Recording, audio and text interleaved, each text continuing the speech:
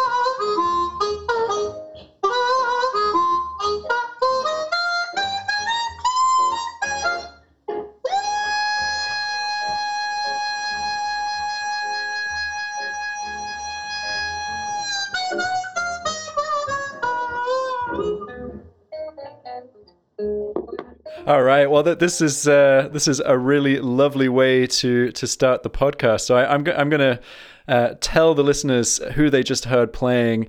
So as you can hear, he's a true innovator of the diatonic harmonica. He's taken an alternative approach to filling in the missing notes on the instrument by adding valves according to his own special method. He's also recorded and performed with many great musicians over the past 40 years, including Ricky Skaggs and Brendan Powers, in styles ranging from bluegrass to jazz. He is P.T. Gazelle. Hi, P.T. How are you doing today? Hi, Tomlin. Good to be here, man. It's wonderful to see you. So for listeners who don't know where you are, whereabouts are you based? I'm just outside Nashville. It's the Nashville, Tennessee area. I don't live right in the city, but I'm close. Not too. Very cool. So how's it looking in current situation in your neck of the woods? Well, if we're talking about weather, it's early spring here, and the colors are gorgeous, and all the flowering trees are gorgeous this year. And the weather it's a little chilly, but it's really quite pleasant here. In terms of what's going on in the world, I don't think we're as bad quite right here. Hopefully, it's not going to get any worse. So we'll see what happens. I like that you led with something more pleasant than the thing that we're all talking about all the time. It's good that spring is kicking in. I've noticed that we're getting a ton more birds in the city, which is really quite lovely. It's a shame that it's the circumstances that we've got that have led to it, but apparently wildlife is enjoying not having so many people around. So that's not a big surprise, is it? No. I heard that the pollution has kind of dropped by like 50% in big cities in the UK, and I'm assuming it's the same over there. Even I don't live in the city, and we don't have a terribly bad pollution problem in the Nashville area, but even at that, it seems like the skies have been a lot clearer. So that's cool. That's I mean, I think that's the kind of thing to focus on. Part of me is kind of hoping that this might lead to a bit of a revolution in terms of people working from home more and maybe traveling less, in their cars to get to work and kind of saving on pollution, but who knows? We might just go back to kind of how we liked things before. I don't know. So for you specifically, I don't really know whether you're an indoor or an outdoor kind of person. I'm both, actually. I enjoy being outside. When I'm able to, I go play golf. So I had big plans of playing a lot more this year, but obviously that's been put on hold for a while. So no, I do. My wife and I, we like to take vacations where we spend time outside and do a bit of hiking and that sort of thing. So See I mean, golf feels like it's potentially quite a good social distancing exercise. Yeah, it should be. It should be. Right now, I'm not sure there's really too much open, and I I'm a little right now. I think another couple weeks might be a better idea not to indulge. So at least for me. No, I think that's fair enough. So in the kind of the current thing of being more indoors than normal, does it feel like an opportunity to work on projects that maybe you didn't have time to before? Yeah, it's interesting. Here I don't know about the UK, but here I did a gig on March 9th, and that was my last gig. March 10th in this country, pretty much the alarm button went off in this country. And literally within another day, like by March 11th, there were no more gigs. I mean, it had stopped that quickly. Yeah. And almost within 2 days after that, I started getting calls to do things like this that we're doing today. I started getting online harmonica overdub sessions, which I don't actively pursue. I do a handful every year, but I don't actively pursue it.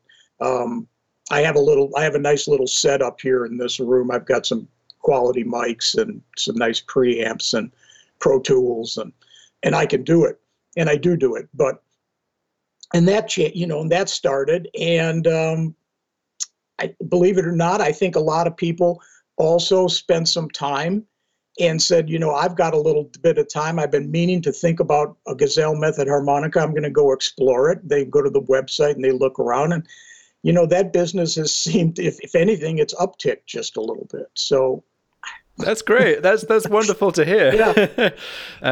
It's funny. Yeah. I was actually. We'll talk about the Gesell method maybe a little bit later. But sure. When I was kind of prepping for this, I was looking through your harmonicas and thinking, maybe I should become a half valve player. And this is the problem, because I'm chatting to so many interesting harmonica players at the moment for this podcast, sure. And I come away from every single session thinking, I'm going to completely rethink everything, and I'm going to be like this guy or this guy. Yeah, well, I'll tell you. It is a temptation. It's certainly a temptation. And I'm probably not a very good businessman, because people contact me much like yourself, all the time and say, God, I ran across what you're doing and I read a little bit about it, but and I'm thinking about revamping my entire, thing. And I go, time out, time out. How many years have you spent, practicing and trying to do overbending? 5 years, and you're not bad at it? You're going to have to completely relearn what you're doing. So are you sure you want to go down this road? I would love to sell you an instrument, but at the same time, are you sure? I'm trying to give people the bigger picture of it, right? Because in my opinion, the overbending technique and the half-valved approach are equally hard to master, okay? One isn't easier than the other, okay? And so it's, are you sure you want to do that? People starting out, or people who have never tried to overbend before, it may be a great avenue for them to look at and see, buy one and say, yeah, I think this is going to work for me. Yeah. So I think we should maybe go a little bit deeper so that listeners know what you're talking about with the kind of the half valved thing. So do you want to give a brief overview of what a half valved harmonica is? Yeah. Actually, I have, and I've got one exploded here that we can look at. So. This is an audio only, so we'll describe what you're seeing. Okay, I see. So they're not getting. So basically, on a harmonica, we've got a top plate and a bottom plate. The top plate is our blow plate, right? Mm-hmm. And the bottom plate is our draw plate. And if we put a valve or a wind saver on the first 6 draw slots. So these are the ones that they would be inside the harmonica when you look in the holes of the comb. okay? Because the slots that go up against the bottom of the comb is not where the actual reed is on the draw plate. The reeds are on the bottom of the plate underneath the reed plate cover. The opposite is true. Or then on the blow plate, we put the blow plate on top, and if I put a valve on the top 4 blow slots, and those are visible underneath the reed plate cover as opposed to the ones on the draw plate, which are inside the comb. So that's kind of how it's arranged. It's called half valving because there are 10 total valves out of a possible 20 reed slots that we could cover. So there's 10 of them. So that means it's half of the harmonica. So what happens when we let's talk about Richter tuning just for a second. Most of us play Richter tuning. A lot of us play in second position or first position, some other positions, third minor. There are missing notes. There are missing notes on a Richter tuned harmonica. So even if I want to in second position, even if I want to just simply play the do re, the major scale in second position, starting on hole 2 draw, I'm still missing a note, right? That next note's missing. Yeah. It's not there. Da, because it's a half step flat. Mm-hmm. That's the way Richter tuning is, okay? So that's the conundrum, right?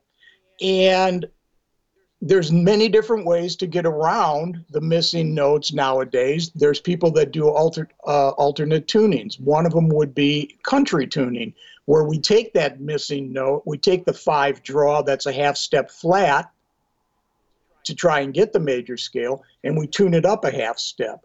That gives us that note, and then if we want the note that we retuned, we would just draw bend down, okay? Another way to do it would be to overblow.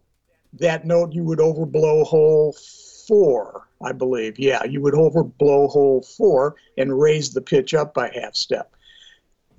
Valved bending means that I can now blow bend hole 6 down a half step to get the missing note.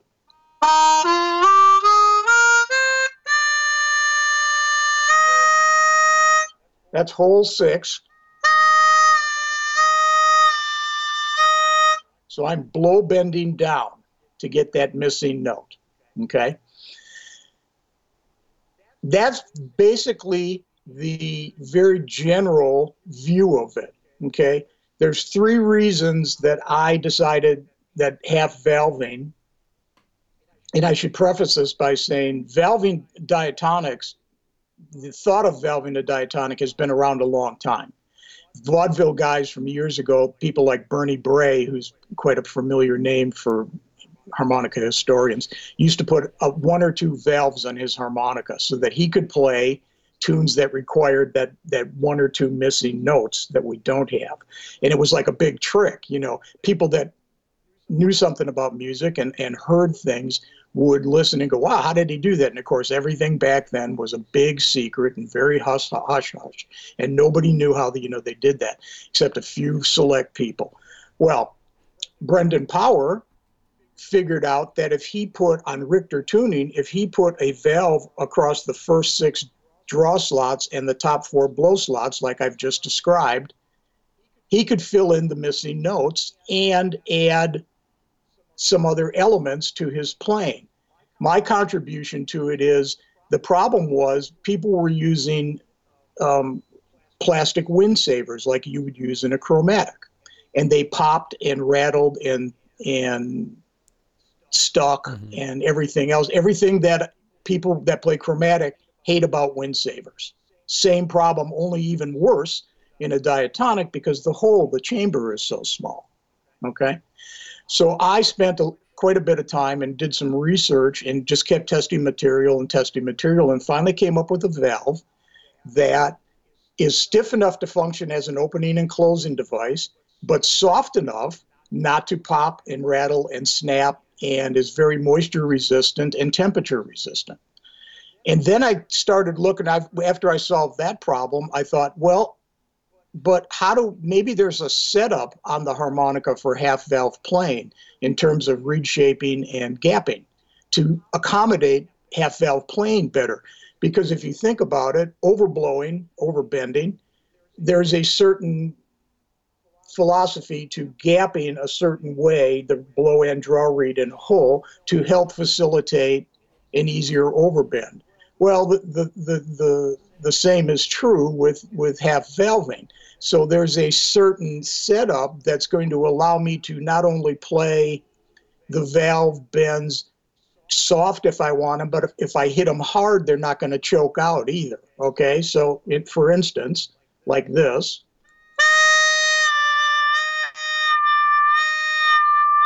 I'm playing that pretty softly. Not much effort there. If I want to play it hard, I can do that too. If I want to, and this is very important, if I want to just go spot on to a valve bend, I've got the harmonica set up to do that. That's my 6 blow bend spot on without having to slide into it. Okay. So, the 3 reasons I play a valve setup, half valve setup. Number 1, I'm able to fill in the missing notes. So let's just talk about that just for a second. In the chromatic scale, those of you that can bend pretty well on holes 2 and 3 draw in second position, you're only missing 2 notes in the chromatic scale. You're only missing the flatted 6th and the major 7th. And that, for me, ends up being the blow bend on hole 5 and the blow bend on hole 6. Those are the only 2 notes you're missing. Mm-hmm. So I'm able to now play like a chromatic scale in second position. Let's just do that. Right?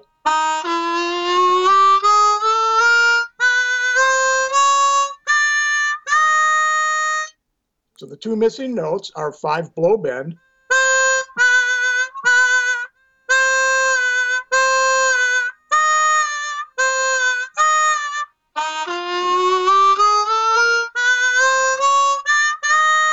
So there's a complete chromatic scale in the first octave of second position.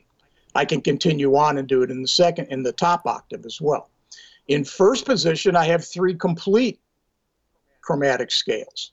Okay, so that's one reason.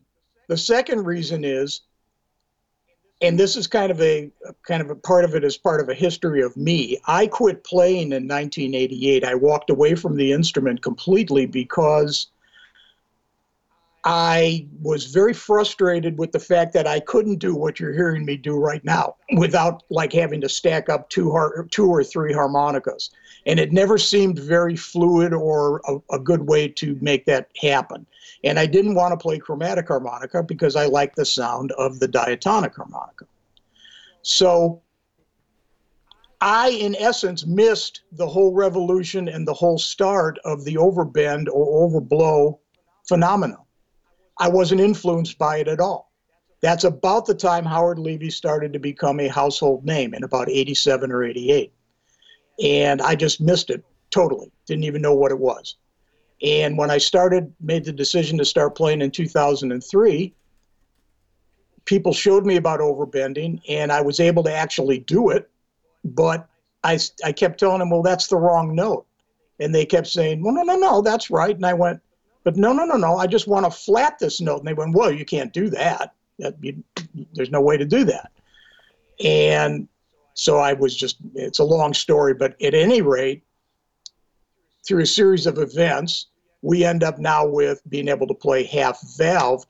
And the logic for me of flatting the note, whether it's blow or draw, all the way up and down the harmonica, was the way I grew up playing the instrument. Mm-hmm. I always, when you bent a note, you flatted the note. It went down a half step or more, depending on what hole you were in. So it logically just made more sense to me. If I want to just blow bend 6 or 5, which incidentally is the octave of 8 and 9, which are blow note bends, which we all do. We can do those blow bends at the top without valves. So the logic of flatting the note makes more sense to me. Filling in the extra notes was a great plus. The third thing, and I consider this one to be really, really essential, is that I'm able to add emotional shading and coloring to not only some of the reeds on the harmonica, but all 20 reeds. What do I mean by that? What do people like about the diatonic harmonica? 4 draw. 4 draws maybe the first note we learn to bend, first thing. That emotional wah, wah, wah, that emotional it's voice-like, it's emotional, right? I can do that on any reed on the harmonica now, not just the draw reeds at the bottom or the blow reeds at the top. I can do it all over the harmonica. Here's blow notes.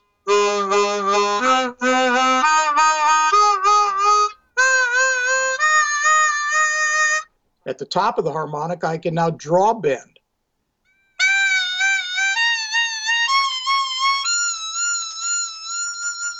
Those are draw bends on 7, 8, 9, and 10. So I've got emotional shading all over the harmonica.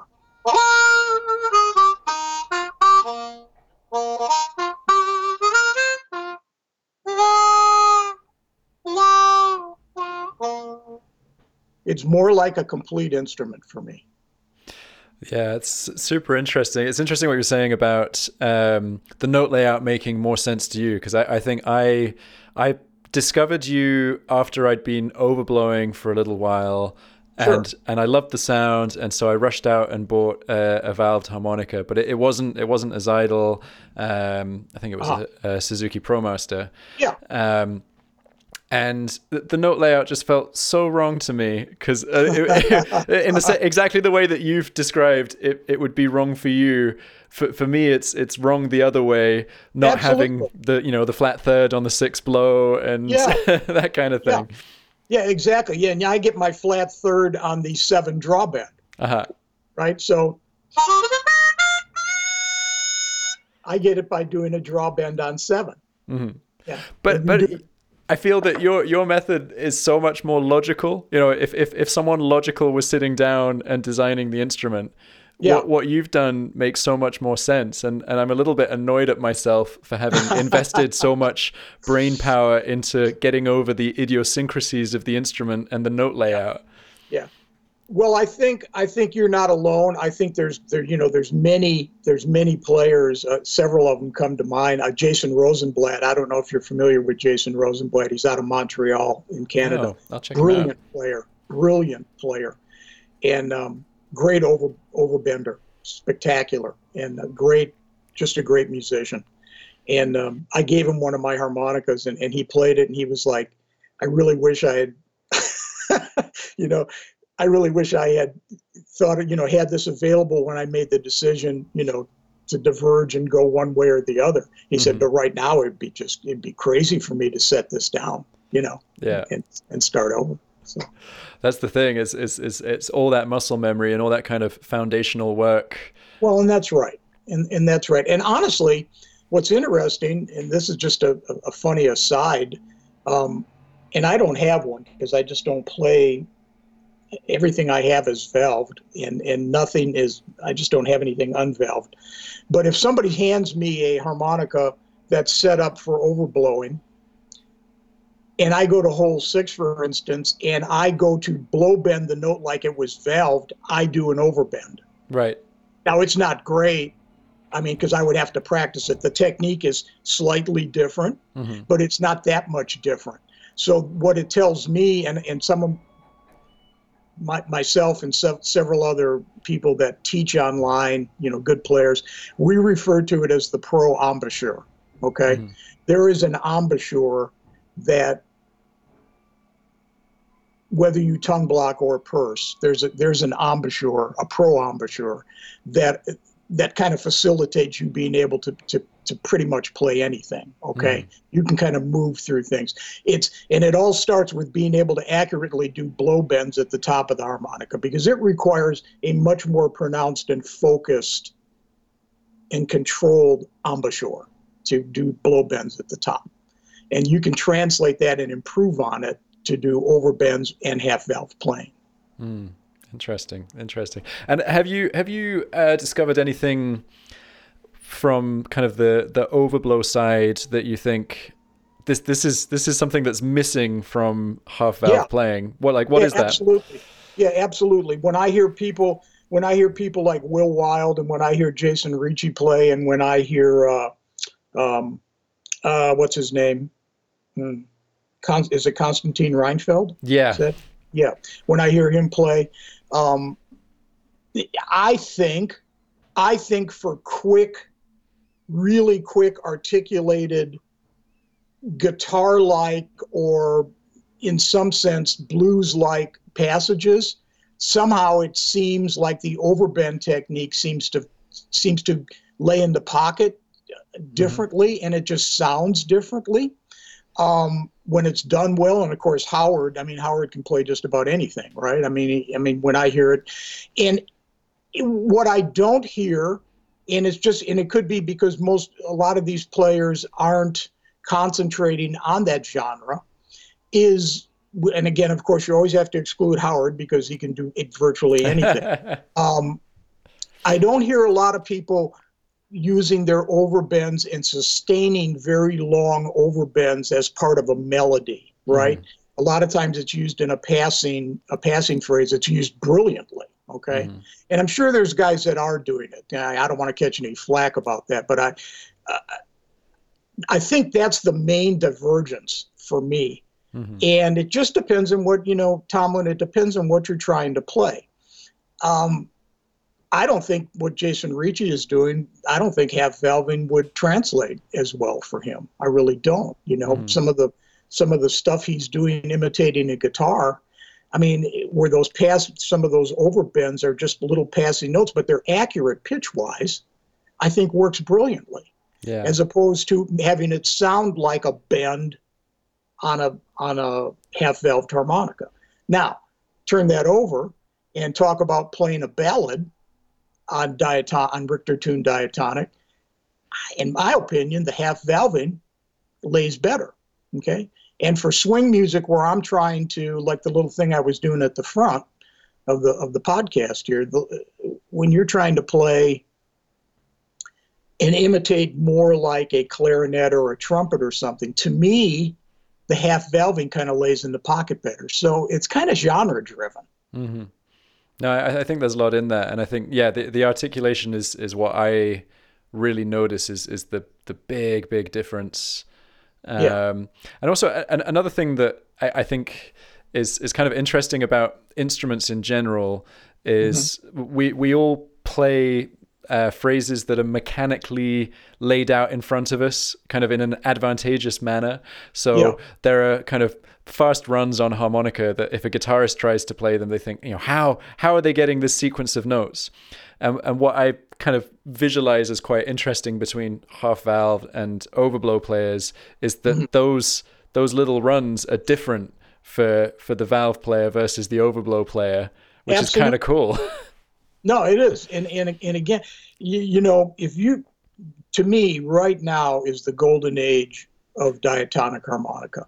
If you can't find something that works for you in what you're trying to achieve on diatonic harmonica, you need to play a different instrument, because you've got half-valved Richter tuning, you've got harmonicas that are set up for overbend in Richter tuning, you've got alternate tuning harmonicas, you've got the stuff Brendan Powers putting out, which is all kinds of crazy things to be able to play stuff that you can't really do. And you've got five major harmonica manufacturers putting out several different models, and the game has been upped by everybody. I mean, it's like everybody makes a quality instrument, okay? And if you can't find something that works for you, you should really switch, man. You should switch at this point. Yeah, it sounds like a lot of the really exciting players now. So people like you and Howard, and Jason, people who kind of started practicing styles that I'm going to say are kind of part of the modern harmonica repertoire. Right. You were all doing it on instruments that maybe weren't that great No, in terms of quality. no. Even when and again, I laid off from '88 to 2003. I didn't play a note. In fact, I thought I was done. I figured I'll never play again. Okay, but before I quit, I mean, all we had was the old marine bands with the little brass nails in them on the pearwood combs that were gang sawed, and I mean, they were like, it looked like a washboard. You took the reed plate off, and that wood it looked like a washboard. I mean, you couldn't get. I mean, every 1 out of 15 harmonicas might play worth a hill of beans, and so it was a struggle to even just play the instrument. You had to really play well to just get any kind of control over the instruments.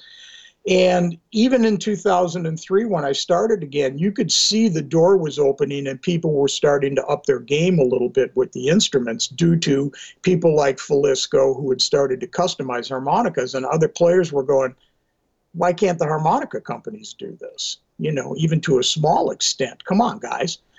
And I'm a Seidel guy, and at the risk of sounding like, the company guy, to me, Seidel kind of really made everybody up their game. They came out with some really high quality fit and finish harmonicas when they reemerged from being behind the Iron Curtain.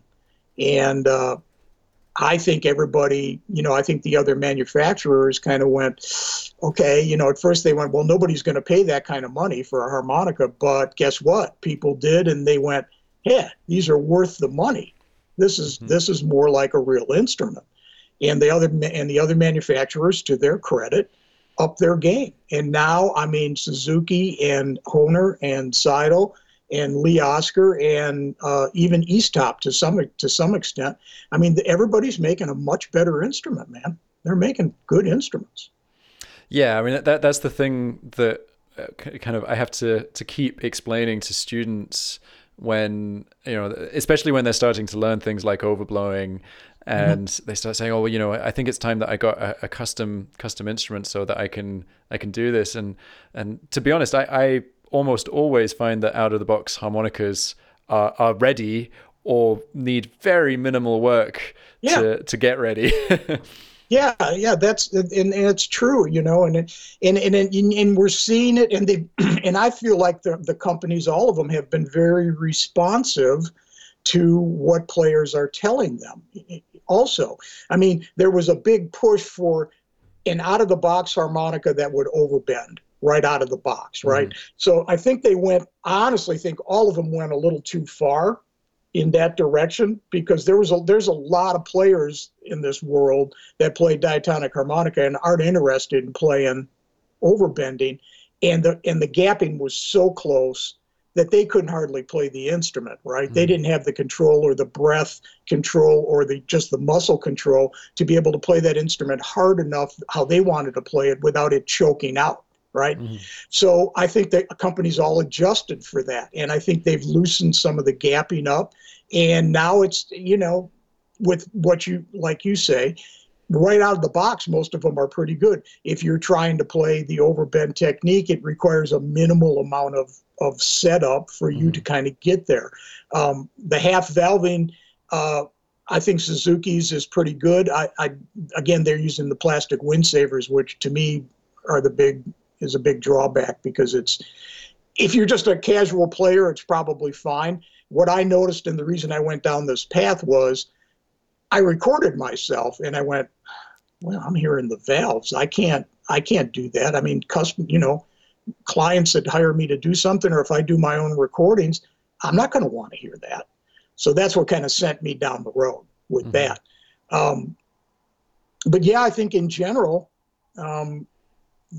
companies have been very responsive and are really thinking about this more like a real instrument.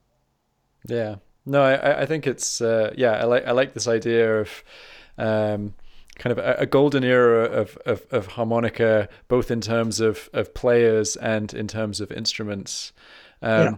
But I'm wondering if do you think that maybe struggling with less than optimal instruments led to players getting better, kind of really push their technique? And are we going to kind of move away from that now that the instruments are pretty easy to play?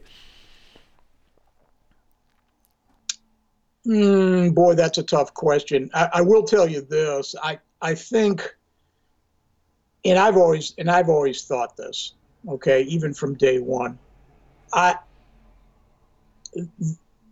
The diatonic instrument is not a chromatic harmonica, okay? It's not a chromatic harmonica. And I don't try to, even though I have all the notes, and in theory, on a C harmonica, I should be able to play in all 12 keys on a single instrument, okay? Why? I mean, it's a exercise in extreme gymnastics, and who am I impressing by doing that? The audience doesn't know. I mean, my audiences that come to the show have no clue that all they know is whether or not it sounds good and it moved them emotionally. So I try to play, I can play in several different positions, but depending on where the song is keyed, I don't have any trouble switching harmonicas. So to your point, I don't think it's going to limit people moving forward. I think what you're going to see, and I think we're seeing it, is a lot of people are picking how they want to use this new basket of tools that they have. And for me, I mean, it's like I want to be able to play swing and jazz and ballads. Okay, that's kind of what I do, and I want to be able to pull it off flawlessly. People know I'm bending notes, but my idea is I don't want them to know that I'm doing a valve bend. I want my valve bending to sound as good as my regular bending, right? When I hear Jason Ricci play, Jason kind of has a sphere of genres he works in, and he does them brilliantly, and he does it to the fullest effect, right? And he entertains. That's what most of us seem to lose, man. We get so hung up on being able to play in D flat on a C harmonica that we lose all emotion and all. I mean, at that point, you should play chromatic. That's how it was laid out. It's laid out like a piano with the button, okay? Yeah. No, absolutely. One thing I did want to ask you about with, although you're saying that, it's not a chromatic instrument, you do play a genre of music that invites people to play through changes. Yes. And a lot of that, if you were doing it on guitar or piano, that involves playing, effectively different positions over different chords. How do you handle that? Well, so now you've asked me the question that everybody asks me, and I never know how to answer because I'm not a theoried or schooled musician. I play entirely by ear. I basically, my methodology, if there is one, Tomlin, is that I pick a song I want to learn. And since I have all the notes, I learn to play the melody, and I learn to play the melody so well that by the time I've ingrained how to play the melody, somehow the changes have been infused into my brain, into my thinking, and I don't have to think about that anymore. I can just play over those changes with the melody basically running way in the back of my head. So I kind of know where I am, and just by kind of listening to the bass player, and I think some of it also has to do with the fact that a lot of the music I play has a certain form to it. So let's talk about form for a second. In blues, the very most basic form for blues is a 1-4-5 chord progression, right? 3-chord blues. Okay. Sure, there's variations of that, but over time, you get used to those changes, and you get used to, you can almost anticipate where a song's going to go if it's in that genre, even though you don't know the song. Okay. The same happens when we branch out and we start to play other styles of music that aren't normally associated with playing on the diatonic harmonica. Okay. And those forms sometimes, a lot of times, is an AABA form. And you start to get used to how that counts and how that feels and where those changes are going to come. And that kind of makes it easier too, I think. Yeah, I mean, I guess, the ear player versus the schooled player is not a bad thing at all, because I'm sure you've come across a bunch of players and students like I have who have impeccable theory, Yes. but there's very little musicality, and they might be limited by the theory because something might not work, but you'll hear it and think it's great. It's like anything else in life for me, and this is me pontificating, on the podcast at 2 months being shy of 67 years old. There's a middle ground for everything. Okay. At this point in my life, I wish I knew some theory, but I'm not going to spend any of my time worried about that anymore, because I kind of do what I do and people seem to enjoy it. But at the same time, people that have done nothing but theory are only thinking about, a lot of what I see a lot of times is they're analyzing chord changes, and they're going, what scale works over these changes? And it sounds mechanical, and it doesn't have any feeling or emotion to it, right? So I think there's a middle ground for everything. I've learned enough about being able to look at a Nashville number chart over the years, and basically, that F is 1 flat, and that sort of thing, or the key, the key of F is 1 flat, that sort of thing. But that I can kind of talk a little bit to other musicians about that stuff. But I think, and I'm going to try to explain this, when I solo, and I think this is what you're asking, okay? My thought process when I solo, here's kind of what I do. After I learn the song really, really well, and I don't have to worry anymore about knowing where I am in the progression, and that I understand the progression, the chord changes,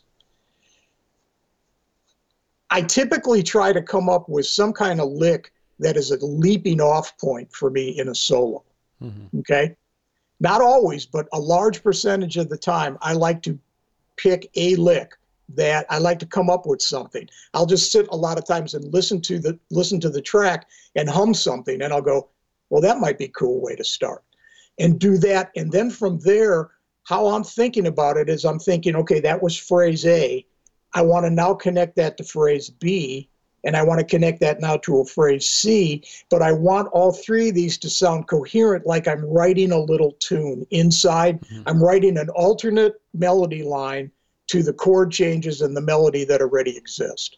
And that's kind of how I do it. Sometimes I do it better than other times. So it's almost kind of improvisation, but there's more of a planning element to it. There's a certain amount of planning, not a lot, because then you start to lose the magic. You start to lose the magic. But there a lot of times I do try to get a jumping off point for myself, and then I just try to. It's just kind of stream of consciousness. How do I? For instance, if I'm just gonna play something here. Let me just see. So, okay, ba ba doo boo da ba ba. Where do I go from there? What's going to be my second phrase?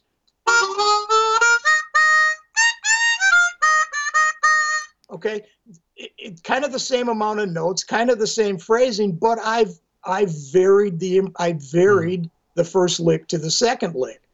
So, I mean, that's P.T. Gazelle's, stream of consciousness, if there is one. Yeah, no, I like that, and it resonates a lot with how I think about improv, and also how I try and explain improv to students. It's kind of there's a ton of practice of improvisational ideas, of strategies, and Yes. then when you start actually playing versus practicing, Yeah. you might have a notion, a topic of conversation that you start with, There you go. and then it's a string that leads on from there. And yeah, Yeah. I can get behind And that definitely. I also tell my online students, excuse me, I also tell my online students, um, you already have, I call it a basket of riffs or licks that you play. Okay. Even if you're just playing simple blues, even if you're just playing, okay, that kind of stuff, right? Even if you're just doing that, that's a lick that you have. Okay. Mhm. So now you need to be able to draw on memory inside of a song, and you need to take 5 of your patented licks and string them together. Okay. This is how you can start to build a solo. And then go listen to other players, or go listen to something other than harmonica players, and hear how other instruments might play over those same changes. And it's going to sound different. Steal a few of those. A lot of this stuff is accessible for the diatonic in like second position. There's a lot. Again, you're only missing 2 notes. Mm-hmm. You're not missing a lot. Okay. So grab a few of those and intersperse them with your basket of licks and add them to the overall big thing, and then try to make something coherent out of all that. Yeah, I think that's an excellent way to think about it. And listening to other musicians, I think that's a huge deal. Not harmonica players, other instruments. Right. And I feel Right. that that's something I can hear in your playing. That you haven't just listened to the classics, which there's absolutely nothing wrong with listening to the Walters and Not at all. and the Sonny Boys, but I think there's something to be gained from maybe listening to more horn players. I feel like you probably listened to a lot of horn players. Am I right? A lot of clarinet and a lot of trumpet and Uh-huh. sax to a certain extent, but it depends on who we're talking about. Like for ballad playing, I like to source. There's a couple of sax players I like to source for ballad playing, because I just think in that respect they can get a lot of emotion, because they can kind of, with their embouchure, they can kind of shade and emotionally do notes too. But for faster stuff, clarinet and trumpet. I mean, trumpet's a great source, I think.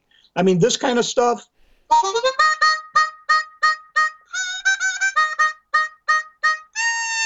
Where I'm doing tongue tapping, you Mm-hmm. know. I mean, trumpet players do that kind of stuff all the time. And I just think a lot of that is super accessible for the harmonica.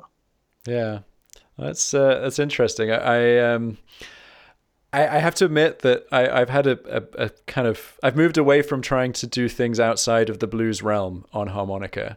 I because I came to harmonica from guitar, and I wanted to be able to play any genre like I would on a guitar. I used to play in wedding bands and things, so Sure. I'm kind of comfortable playing a ton of stuff like that. But then I picked up the harmonica and I was like, where are all these notes? Where are all the lines that I want to play? And only recently I've started saying, well, I do just play blues and R&B and kind of funky type genres. But now talking to you, and you say that there are only two notes missing, which feels like a hell of a lot sometimes. Yeah, But but if you break it down, to me, when you break it down that way, what is that saying to people that are overwhelmed, men and women that are overwhelmed when you tell them that? And when I tell them, but have you already mastered the 5 semitone draw bends you can do on holes 2 and 3? If you haven't, then you got work to do, because right there you're missing out on, between holes 1 and 4. We're not talking about overbending, and we're not talking about half valve playing. We're not talking about alternate tunings. We're talking about just regular bending on a Richter tuned diatonic 10 hole, right? Mhm. There are 7 bends? Yeah. There's 7 bends that you can do between hole 1 and hole 4. Yeah. And if you can't do all those, that's where you need to be concentrating, because once you get those mastered, then you literally are only missing 2 notes in the scale. Yeah. No, it's true. It's true. And there's so much meat down there. I think that's what people quite often forget, is that you can kind of play everything in the lower octave and get so much mileage. Sure. But it requires practice. It requires practice. Your bending technique has to be good, and your pitch has to be good. Because if you're not hitting those semitones in 2 and 3 draw on pitch, then it's kind of useless. I mean, frankly, what Charlie McCoy made an entire career and revolutionized second position playing by being able to play melodies utilizing the 2 and 3 hole draw bends. Yeah. Yeah, definitely. Yeah. Okay, so let's just take a slightly different direction. I want to find out a little bit more about your kind of early days of playing, because you definitely weren't the kind of jazzer that we know and love now. You were kind of more in the sort of country and bluegrass genres. How did it all start? Well, I was around. I grew up outside of Milwaukee, which is only 90 miles from Chicago, and Milwaukee was a regular stop on the blues circuit. I mean, I saw people like, I saw Muddy Waters, I saw James Cotton, I saw Charlie Musselwhite, local guys like Jim Lieben. And I mean, I was exposed to the instrument early on, and I was always taken with it when somebody could play it well, because it was like a magic trick, right? You can't see what you're doing. Yeah. They've got this thing, they got their hands in front of their mouth, and they're getting all this sound and all this music out of that little instrument. So I was exposed to it early on, but I didn't particularly have any interest in playing blues. I loved it. I loved to hear guys that could play it well. I kind of fell in with guys that were playing folk music, and this is when I'd first started playing. And so I kind of fell into doing that, and I always was kind of melodically driven, trying to play little lines in back of what they were doing, okay? And from there, it kind of progressed to discovering bluegrass, and I got kind of taken for a while trying to play fiddle tunes on the harmonica, and did that for a while. And then through a series of events, I was living in Kentucky, and I landed a job with a country artist named Johnny Paycheck. And so I moved to Nashville, and the guys in the Johnny Paycheck band, a lot of them had come from Western swing backgrounds. And this was another whole genre of music I had never been exposed to. Okay. And I just flipped out when I heard this stuff. And so these guys expected me to be able to be part of the section in the group. We had a steel guitar and a regular guitar, and I needed to be the third piece. Mm-hmm. So I had to really up my game, and of course that involved me stacking up 2 and 3 harmonicas to play some of these real complicated parts they wanted me to play with them, 3-part, section stuff that was real prevalent in Western swing. And it evolved from there to really being taken with playing that and starting to dabble in, Benny Goodman kind of stuff and Louis Jordan kind of stuff, the more complicated Louis Jordan stuff. And then as I said, I got really, really frustrated and walked away from the instrument because I just couldn't make it happen the way I thought it should. And when I came back and through the whole synchronicity of half valving, I could now do exactly what I wanted to do, what I'd always wanted to do, and then really delved into playing swing and classic jazz standards and American songbook kind of stuff and ballads. Because I just felt like this was an area that nobody had really tapped on the diatonic to a great extent, and it just fit what I always had heard. Yeah, it's you did. I feel like you came up with a very different sound that also made perfect sense, which was amazing. But I'm really intrigued by you've mentioned it a couple of times, but this period of time between the late '80s and the Yeah, early noughties where you yeah, didn't play harmonica. yeah. What were you doing? Actually, you have to go back quite a ways. When I got out of high school, I did go to 1 year of university, and I intended to do something in um, either radio or television. And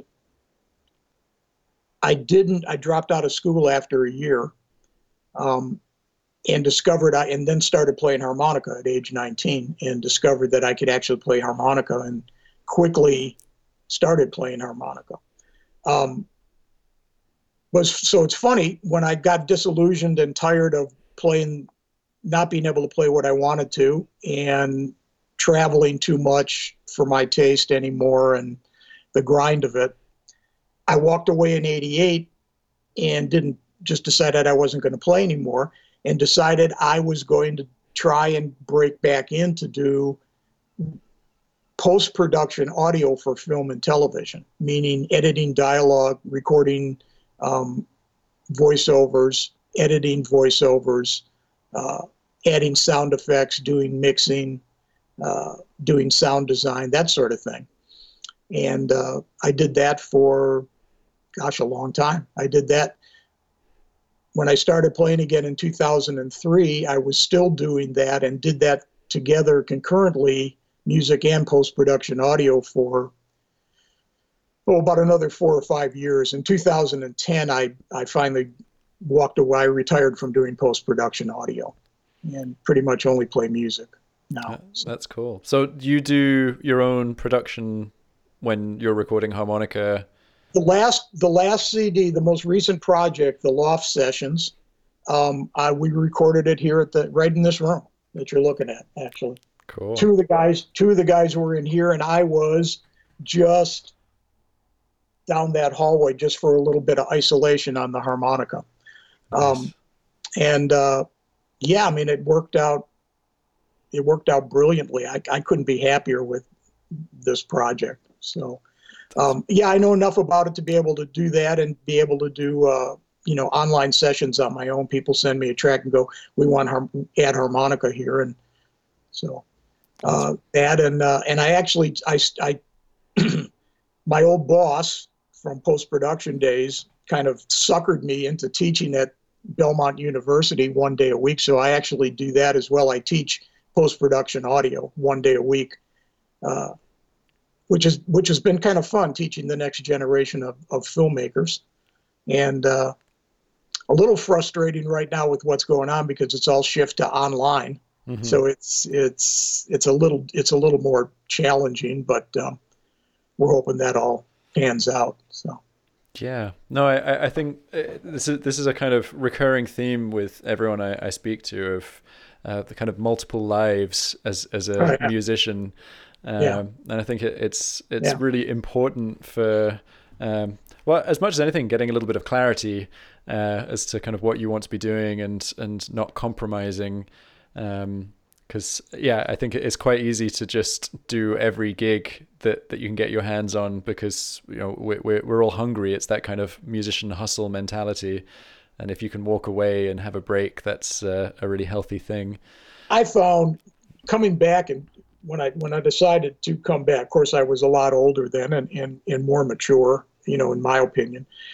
And I just kind of looked at it like, man, you got to almost be a Renaissance person at this point. I mean, you have to have a bunch of revenue streams, hmm And I tried to kind of like shape them all around, either music or post-production sound so that I was happy. I mean, I've got the Gazelle Method harmonicas that's a revenue stream for me. I've got online teaching, which is a revenue stream for me. I teach at the university, so that's a revenue stream.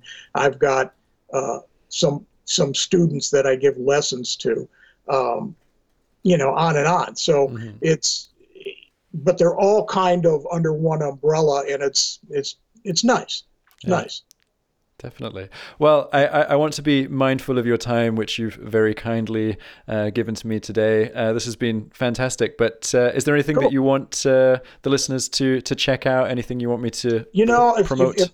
If you would go to my website, ptgazelle.com, you can. There's pretty detailed information and photos about the Gazelle method harmonica there. We have two different models. One is the 1847 silver Gazelle method, which has my valves and setups, and then we have one which is their session steel model, and that's the Gazelle method session steel. Both of them are there. I'll build you a custom sidle if you want it. If you decide that you want something other than that, I'll be glad to build a custom sidle for you, with other parts. Very cool. My music's all there. I've got, I think it's 6 CDs, 6 projects that are sitting up, including the latest ones, and every single one of them is available as a download too. You can get it right from me as a download, either, as a full project, which is pretty nice. I just hit the button and it comes to you. So brilliant. That's great. Well, that will all be in the show notes, so people can click straight through. And thank you so much. This has been a real pleasure. All right. Well, take care. Bye-bye. All right, Tomlin. Thank you. Cheers. See you. Thank you so much for listening to this episode of Tomlin's Harmonica Podcast. Don't forget to subscribe and leave a rating and review on your podcast player of choice. Join me next Monday for the next episode. Happy harping!